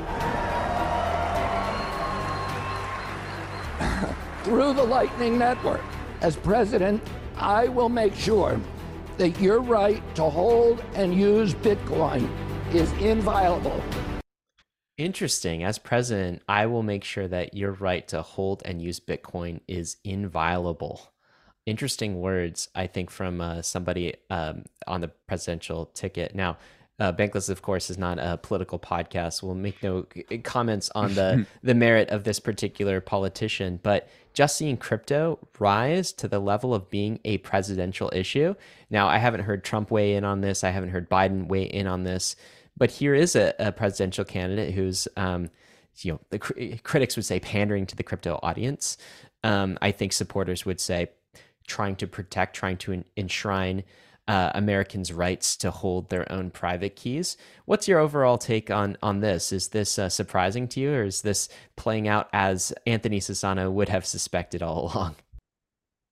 Well, I mean, I wouldn't say it's surprising, just because crypto has been, for the last few months at least, talked about more and more in the political sphere, obviously with the regulatory stuff, but also as part of Democrats and Republicans going at each other, right, in the US over this issue. So it's not surprising to see that a presidential candidate like RFK, I mean, I don't know him very well. I don't follow US politics that closely, but from what I see from him, he's definitely the underdog candidate. So obviously he would try and appeal to the communities that other candidates aren't appealing to, and I think it fits his platform from what I've seen. But yeah, I'm not surprised that this has become a thing now, given that it's already a thing in the existing politics, and has been, at least for this year, I think has been a big part of it. And I think since the FTX blow up, definitely it's just become more of a talking point. So yeah, and even though like I don't make any really comments on the candidates themselves and whatever and their policies, just the fact that crypto is there, right, and is being discussed in these circles and is kind of front and center for a lot of these people is in of itself, I think, pretty bullish for crypto overall. Yeah, I think the contrast point is something that Belarus is doing. Belarus wants to ban peer-to-peer crypto transactions. Wow, actually ban peer-to-peer crypto transactions. So if I send you my ETH and I was in Belarus, that would be potentially illegal. This is a bill that looks like it will go into law. I think this is kind of worth a broader conversation, though, of something to be wary about. Of course, this week in the US, it was kind of Independence Day, which is sort of a celebration of the Declaration of Independence, and is enshrined, at least to Americans, as kind of a document that purports freedom from tyranny. I do think, Anthony, that you have to, we should be in the West very careful about what our countries are doing with respect to peer-to-peer transactions and bankless wallets, like non-custodial crypto wallets, because if we get to a place where they start to talk about banning these things or making them illegal or limiting them in ways that are very gatekeeping, I think that is a terrible sign. And in fact, it might be a sign. And the crypto is an acid test for how authoritarian your government is. And I think it's confirmation that your society is veering towards an authoritarian surveillance state. So it's something that's always in the top of mind for me. And of course, I think it's worth fighting for in your respective jurisdiction, wherever you're listening in, is to fight for these rights to hold your own private keys in your country. But I'm worried that they won't be upheld. What's kind of the state in Australia? There hasn't been anything close to this in the US of a ban on peer-to-peer transactions or a ban on crypto wallets.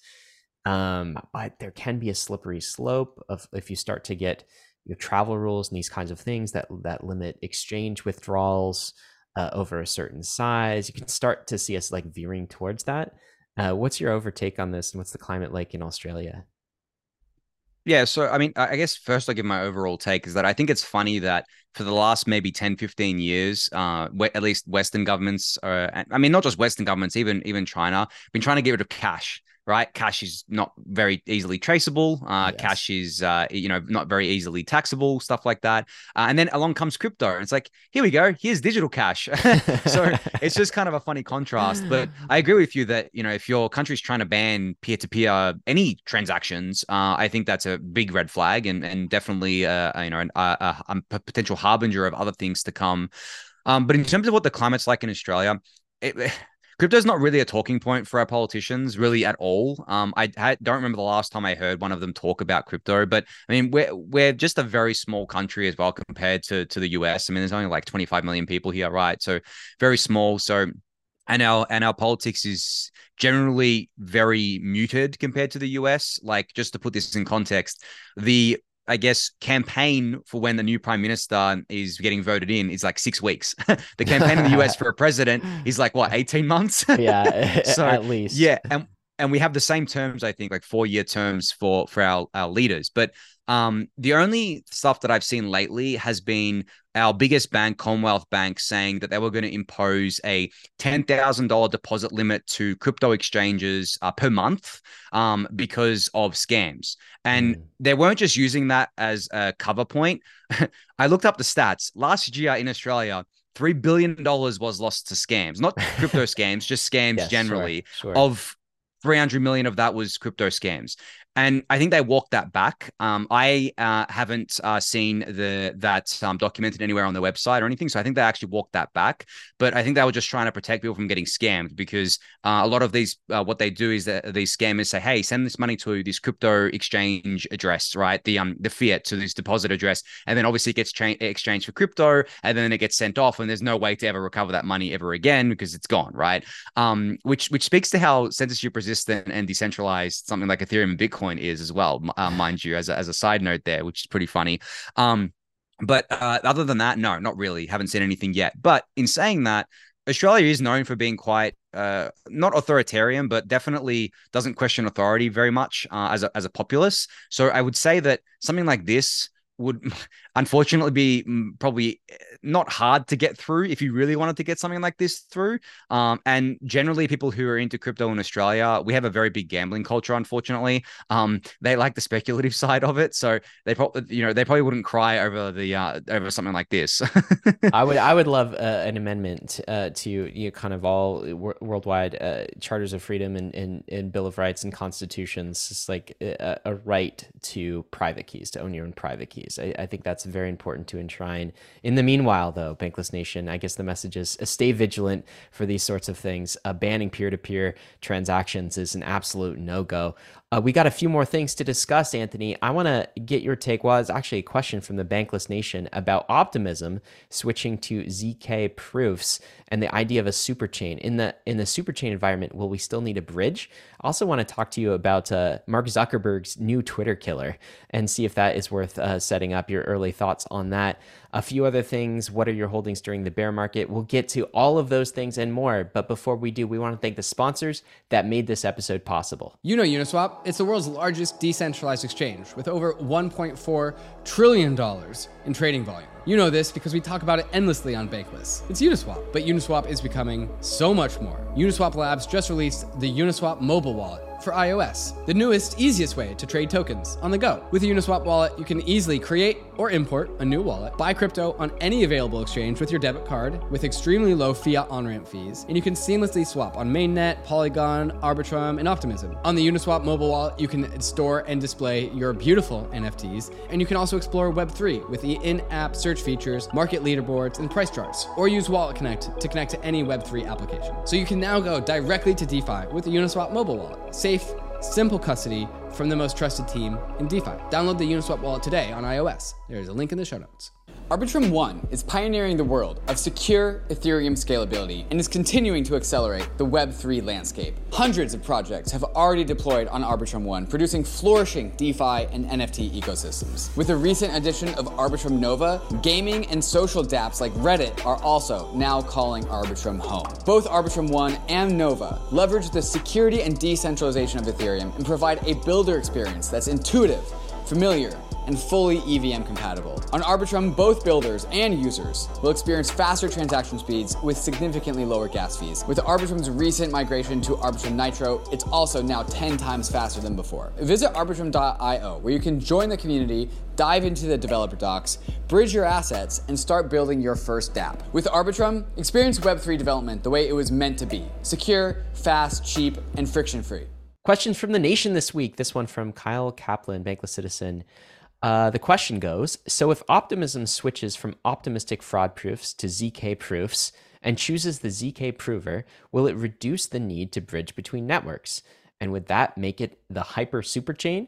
Well, the hyper superchain, that's a new marketing lingo I've not heard of. But this idea of optimism switching from optimistic fraud proofs to ZK proofs, choosing the ZK sync prover, what does that do for bridges in general when an application deploys on the super chain, let's say? Do we obviate the need for bridges?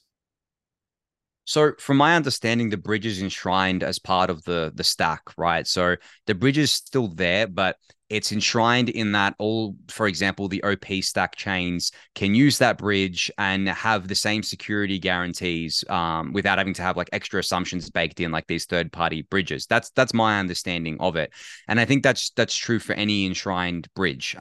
So, for example, there is an enshrined bridge on Ethereum Layer 1 for the Optimism chain, right? The OP mainnet chain that you send your funds to, and then you get them on OP mainnet, and that gives you the security of Ethereum L1. Obviously, because it's on Ethereum L1. So if you have a bridge enshrined as part of the actual tech stack, which is what OP stack is doing with the super chain, from my understanding, then you would get the kind of similar benefits to that.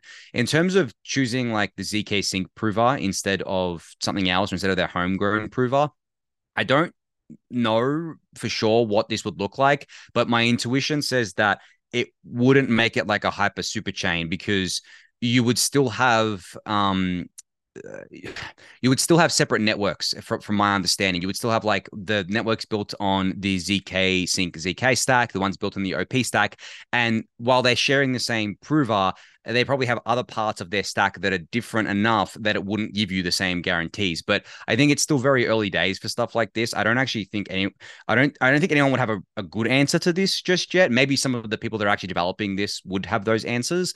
But yeah, it's still very early. And the fact that Kyle was even asking this question speaks to how close he's paying attention to these sorts of things. I mean, to the extent we can eliminate the need for like bridges with bad like multi-sig bridges, these types of things. There was a story this week that we didn't get to jump on, but this was another bridge that had a massive hack or something. I think I deleted the it was Poly Network. They had a hack. Yeah, they've already been hacked, and apparently they got hacked the again. Second hack for this bridge, right? I mean, yeah, it was a multi-sig one where they compromised, I think, I don't know if it was like a 2 or 4 or something, but they compromised multiple signers on the multi-sig, and that's how they were able to do it. Yeah. So with this type of technology, like kind of the superchain technology, I don't know about the ZK sync prover. We are in layer 2s kind of obviating the need for these types of multi-sig bridges. Like we're trying to eliminate bridges because bridges are basically security risks. Is that an oversimplification, or is that roughly right? Yeah, I mean, that's the thing, that there are different types of bridges, right? Like there's bridges that literally just act as an account that does like balances, where it takes in assets and then spits out an IOU on the bridge chain. And then that could be protected by a multi-sig. Then there are bridges that more look like Uniswap liquidity pools, for example, where you essentially are trading out of an asset into another one in order to get out of that L2 into another L2. And the people providing liquidity are the ones taking on that risk, essentially, that withdrawal risk or whatever. And then there are the kind of enshrined bridges where, as I said, Optimism has one, Arbitrum One has one, where you send funds to on Ethereum L1 and then you get issued them on the L2. So there's different types of constructs, but yeah, those kind of like easy bridges, I like to call them, the ones that have multi-sigs on them, those need to go. Like we do not need Yes, we those. do. We need to kill the easy bridges. That's for sure. Some takes of the week. Okay.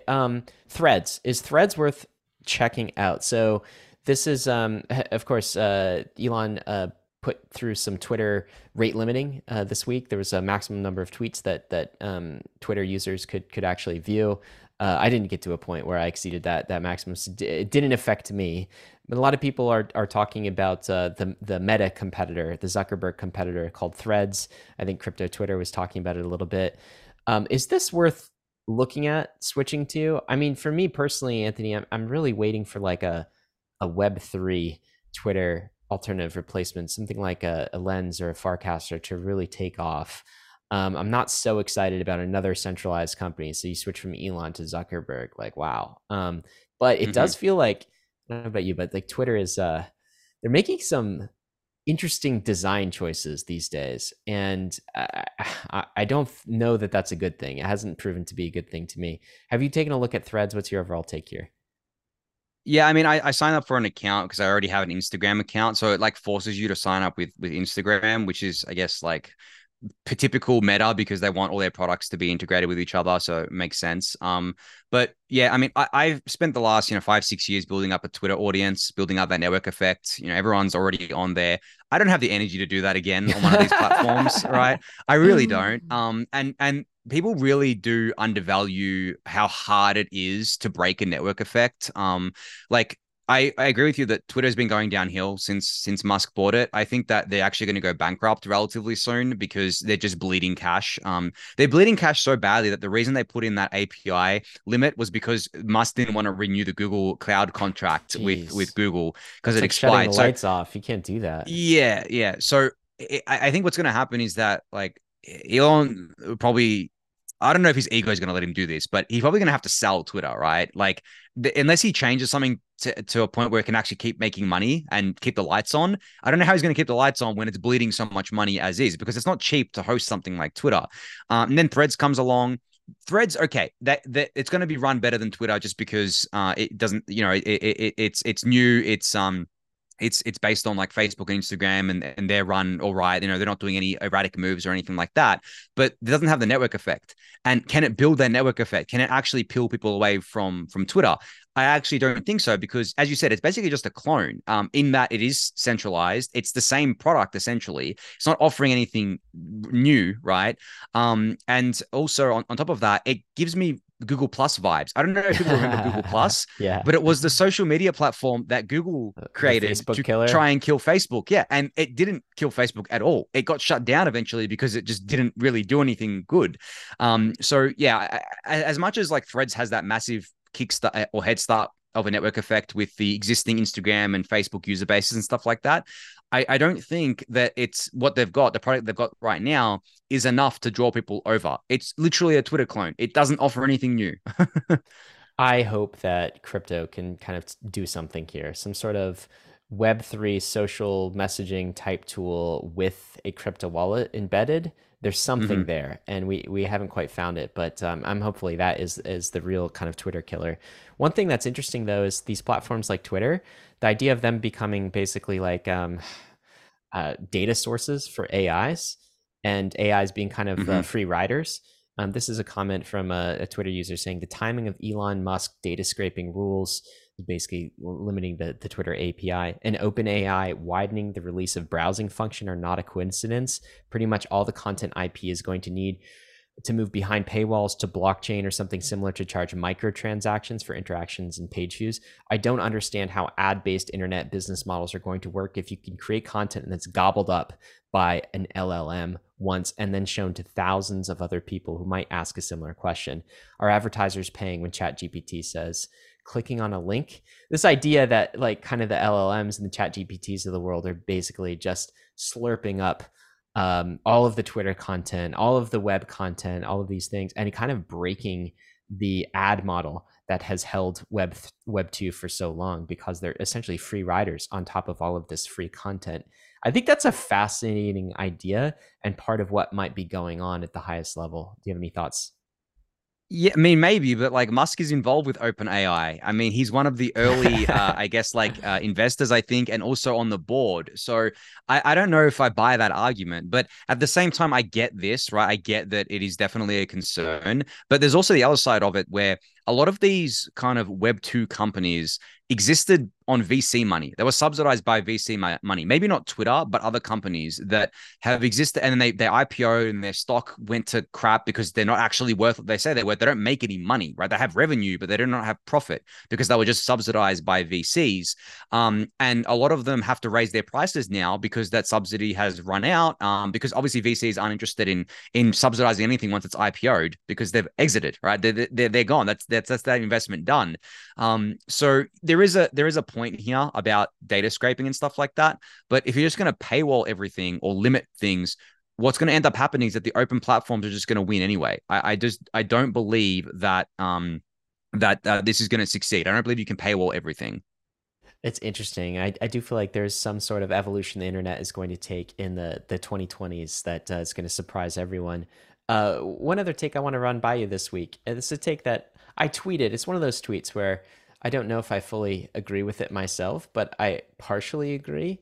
And it's just, calling to question a mood right now. And that mood is crypto feels lost right now. Maybe it's just crypto Twitter, but the vibe, the mood has felt off in a lot of ways. At least some people have felt this way. And my question is, how can it find its way? I think you answered this question in the tweet. And a lot of people had a lot of great answers, including like, hey, Ryan, you're wrong. Crypto isn't lost at all. Like, I think you said something to the effect that, yeah, maybe crypto is lost, but Ethereum isn't. That was your take. What do you think about this feeling, this idea that crypto is lost? Do you think that's just bear market sentiment? What's your overall take? Yeah, so my reply actually got like a few replies that were upset with me, and they basically said this is just the same thing as when Bitcoin maximalists say, Bitcoin, not crypto, which wasn't my intention at all. I said, crypto may be lost, but Ethereum isn't. Yeah, Ethereum is doing just fine. And I didn't say see someone's replied, this feels like a Bitcoin, not blockchain moment for ETH bros. And I'm like, I didn't say that at all, right? Crypto is a really broad term. If you say crypto, you're referencing literally every single project in the crypto ecosystem, right? Every single token, coin, and whatever you want to call it, including Sam Bankman-Fried and FTX, exactly, and Celsius, exactly, and Alex Mashinsky and all that. Yes, and most people would agree that 99% of that stuff is garbage, right? This trash, it's going to zero. It's literally not valuable. So I don't know why people were attacking me over this, but that's why I said crypto may be lost, because crypto consists of a lot of that stuff. Whereas the actual true signal, such as Ethereum, and there are other signals out there, I'm not going to name any specific ones, but there are other signals out there, they are doing just fine. But for me, I said Ethereum because that's the one I focus on, that's one I pay attention to. That's one I could speak to specifically if someone asked me. And it really does feel like Ethereum is doing fine from that lens, because we have the L2s thriving, DeFi is having a renaissance with DeFi, the new DeFi projects coming online, real world assets, stuff like that. So that's why I said this. But generally, yeah, I mean, I agree with your take that crypto feels lost, because there was this kind of narrative in 2021, the multi-chain narrative, right? That was one of the big narratives. Like everyone's saying it's going to be a multi-chain world. We're all going to use these different L1s. They're all going to talk to each other, blah, blah, blah. And it's like, yeah, okay. Like, I got that thesis back then, but even though I didn't agree with it, but I think that thesis has mostly been disproven, that it's not just going to be all these different L1s, it's going to be L2s. And where do L2s live predominantly, and almost all of them? Ethereum, right? So that's why I think Ethereum is doing just fine, because we've just seen crypto explode and just go to zero basically a lot of the time, whereas Ethereum has thrived. So that was my main take on it. Yeah, there's certainly more like blockchain Ethereum infrastructure being built than at any point in history. It's like absolutely phenomenal to see. This is Eric Wall's take, which I thought was also interesting. What you're experiencing is the realization that crypto isn't the new coolest thing. AI is the new coolest thing. That might be part of it too, right? Crypto really had a kind of a cultural moment in 2021, 2022, and then sort of an epic downfall in culturally. And now everyone is talking about AI. And so I think maybe that mood has sort of you propagated across crypto Twitter as well. But let's turn to something maybe even more interesting, Anthony, which is what you're bullish on.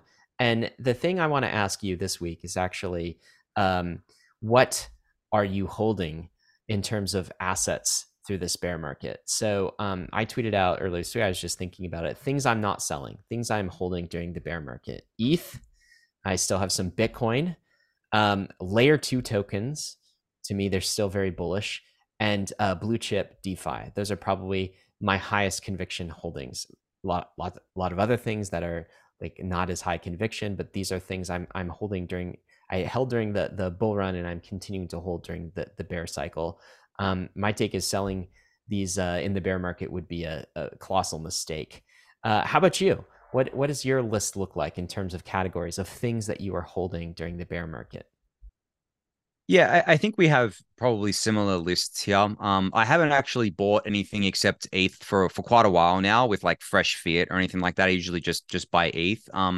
But in terms of positions I've held for a while, I mean, I've been public about Matic being my kind of like second largest holding, and I've held that for a while. That, as you mentioned, we're advisors, so that was kind of from there. But I could have sold it all and be done with it. But I held it because I'm obviously bullish on Polygon as a project, but not to single them out. I'm bullish on L2s generally, and Polygon is obviously at the heart of it, but along with Optimism and Arbitrum, and a lot of these things I'm an angel investor in too. So I have a long list of companies that I've angel invested in. Some are liquid, some are not. Right, there's vesting times and stuff attached to it. But in terms of public market stuff, it really is just ETH, the L2 tokens generally. As I mentioned, DeFi's been a funny one for me because I don't currently hold any like large positions in DeFi tokens. I have angel invested in a few of the new DeFi protocols that I was talking about, the ones that feel like you're actually innovating, but I haven't, bought any on the open market or anything like that in a little while. And then I have some other tokens like Rockpool or RPL, because I'm a node operator and part of the ODAO as well, which you're a part of too, or which Bankless is a part of, I should say. So yeah, just stuff like that. But I would say like it's all heavily concentrated within the Ethereum ecosystem. I own no Bitcoin, like literally zero Bitcoin. I own no Alt L1s. The last Alt L1 I had was DOT, and I had that because or Polkadot, and I had that because I bought it at the ICO end of 2017, and then it went live like 3 years later, and I traded it for ETH, and that turned out to be a good trade because ETH went up after that. But other than that, no, that it's just heavily concentrated in the Ethereum ecosystem. And I'm the same as you. Like, I think selling any of that stuff now is a colossal mistake because bear markets aren't for selling, right? Unless you're forced to sell for whatever reason, or unless you're selling something that you truly believe is just dead and is not going to go back up in the bull market. But other than that, no, I feel like, selling during these bear markets and these crab markets, just not the way to play it. I feel like you should be accumulating your favorite things you think are going to do well. And then if you want to sell, you sell when things are hot, when people are coming up with narratives like super cycle again. Yeah, I mean, look, investing is as simple as sell when it's going up and you buy when it's down, right? I mean, like, I don't know. It's funny you say it's simple, but like that, you unpack that and the complexities approach infinity because it should be that simple. But humans being humans, we make it complex. We do definitely make it complex. Speaking of that, we got the meme of the week this week, Anthony Sassano. So this is a tweet that I think both of us found humorous. If you believe in the Gansler step down news, you're exactly the person Gansler want to protect. So there's a lesson here in this. I guess retail needs to up its game, be smarter about trusting sources. Is that the lesson that this meme is sharing for us? Yeah, I mean, there's layers to this meme. And I loved it because basically what it's saying is that if you don't want to be regulated, stop being someone who should be regulated. Like that's my takeaway from it. Like, if you want personal responsibility, right, you need to take personal responsibility when things are bad. Yeah, if you don't want to be treated like a child, don't act like a child. I mean, that's disparaging on children, but like, have some maturity, have some personal responsibility here. That's what basically crypto is. It's all about taking responsibility over your money, your finances, your life decisions. Hopefully you're ready for that. Bankless Nation, this has been the Roll Up this week. Anthony, thank you so much for joining us. By the way, can you do a quick, tell us about the daily Gwei, okay? Tell us about the refuel and what you're doing every day on your channel. And I think you guys are spinning up a new podcast, you and Eric Connor as well. I should say resurrecting an old podcast and making that new again. So give us the latest there. Yeah. So I think a lot of people, if they know me already, they'll know me from the Daily Gwei, which is kind of it's like it's an Ethereum media, I guess, ecosystem, similar to Bankless, but it is definitely more of a kind of like public good, where it's like nothing's monetized or anything like that. But I've done that on purpose because it's really just me every weekday, going for about 30 minutes talking about Ethereum, things happening in Ethereum, for anyone who wants that, and going deeper into a lot of things as well, like pretty deep on something. Sometimes people know me for my rants on there about certain things, not bearish rants, bullish rants, as they like to call them. I go on my bullish rants a lot, but yeah, it's basically just there for people that want to stay up to date with Ethereum. But I also do it a lot. I get asked this question a lot by people, like, why do you do it? Why do you do it for free? You could easily monetize this, blah blah blah. I'm like, well, for me, it's just like something that I do to keep myself engaged as well, like and keep myself up to date with things, because I find that the more I repeat something, the more it just sticks in my head. I know that's not a unique insight, but for me, that's kind of like how I work really well to retain information, and I feel like it's a waste to just keep it in my head. So I want to impart that kind of knowledge and wisdom on other people. And you mentioned the podcast that has been resurrected with Eric Connor. Yeah, so for those who are OGs, you'll know that Eric Connor and I used to do a podcast called Into the Ether. We started that in late 2018. We did that once a week where we recapped the latest news in the Ethereum ecosystem. And then we kind of sunset ETHUB during the, I guess, like bull market, essentially. And then we've resurrected it recently, where every 2 weeks, Eric Connor and I on the Daily Gwei will be doing a podcast for about 45 minutes, an hour, just talking about our views on Ethereum. And Eric brings a lot of unique insights to the refuel, or not the refuel, to the Daily Gwei, because people listening to me all the time, you can kind of get used to my insights, but Eric has really great takes on things, so I'm excited to be back with him on that one there. But yeah, thanks Ryan for letting me do my little shill there. Well, big +1 on those resources. No one works harder and goes deeper than Anthony Sassano in the Daily Gwei, and really excited to see Into the Ether being resurrected in this new form. It's always been one of my favorite podcasts. Bankless Nation, got to end with this, as we always do. Of course, none of this has been financial advice. Crypto is risky. You could lose what you put in, but we are headed west. This is the frontier. It's not for everyone, but we're glad you're with us on the Bankless journey. Thanks a lot. Thanks, everyone.